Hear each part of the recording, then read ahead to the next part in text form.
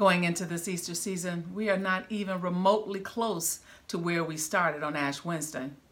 We never imagined ending up here. No lilies, no stained glass windows, no low Sunday.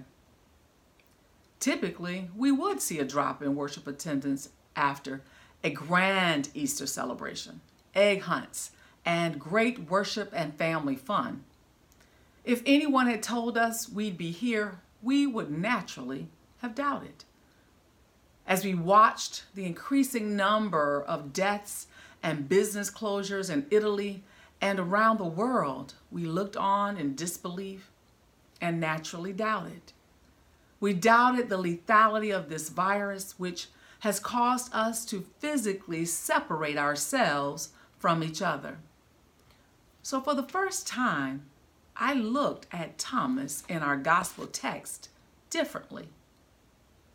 I had a new respect for his questioning. I had a new experience with his need to see and appreciate what had taken place at the empty tomb last week. I found empathy for him. He was not unlike the other disciples, including Mary Magdalene, and we are not unlike them. Mary Magdalene doubted when she saw the empty tomb too. Until Christ spoke to her directly, she did not understand why the tomb was empty. The other disciples, those locked in a room, hiding in fear, also doubted, until Christ addressed them directly, and only then did they rejoice. Jesus gives Thomas a 3-point directive: touch, see, believe.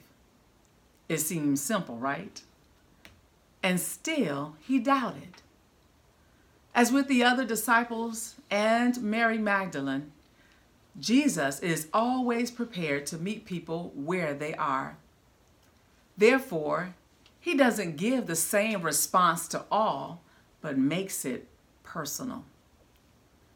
Jesus makes it specific with each encounter. He had mercy, knowing they each needed to see, hear, and feel something differently. It reminds me of singing in the mass choir of the Covenant Baptist Church while attending graduate school at Howard University. This is the church where I discerned a call to ministry. It was a significant time in my faith journey and the reason I traveled to New York for seminary. That is when I recall being introduced to the gospel composer Margaret Durow. Each year, a choir director would learn a new song that was taught over the summer to choir directors from around the nation who attended the Gospel Music Workshop of America, or GMWA. As our choir director returned inspired, encouraged, and edified with new music, we looked forward to learning. This one year we learned mercy that suits my case. Durow describes God's mercy not as a blanket response or generic. It is not a broad category of God's blessing, she said, but it suits the person and his or her need. She defines it as mercy that doesn't fit everyone at the same time. The lyrics go in a way that says, I need mercy that suits my case. I need it this minute, this hour, this very day. I need mercy that suits my case while I'm waiting in this place. Not generalized, but I need personalized mercy. Not socialized, but I need individualized mercy. Not humanized, but I need specialized mercy. Just like the lyrics in this song, Jesus finds a specific way to bless us all, every nation, every creature, each and every one of us. The way Jesus handles our individual doubt is with an individual blessing. He gives us what we need. The power to give us what we need comes even when we have limited faith. Even we are filled with doubt. Even when we are filled with doubt. Someone once said, faith is a mystery of the heart that the mind wants to solve. Yes, Thomas was skeptical. He was ambivalent. He was unconvinced. He was like many of us, asking the question, what can prove the case? We need evidence. We need empirical data. Many have lived by the adage, seeing is believing. Unfortunately, we now have had to contend with a virus that has been called the invisible enemy. Our little faith has been met by a resurrected Savior. The crucified one has become the risen one.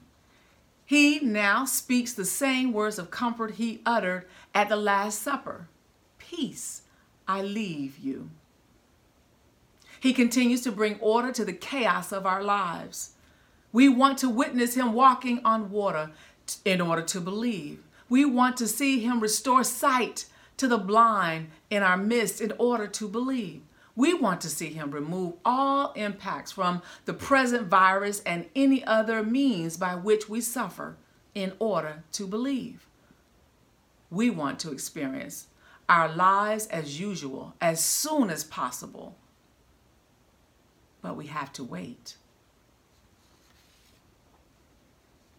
Many of us are having a Thomas moment, who earlier exclaimed, Lord, we do not know where you are going. How can we know the way? This season reminds us that God's power and grace are not locked out. They are still being made available to us. We may be physically distant at this moment, but we are not spiritually distant. Thomas reminds us today that because of the resurrected Savior, God's mercy is still available to suit our case. I believe Margaret Durow got it right. Not generalized mercy, but personalized. Not socialized mercy, but individualized. Not humanized mercy, but specialized. God's mercy is still able to suit our case.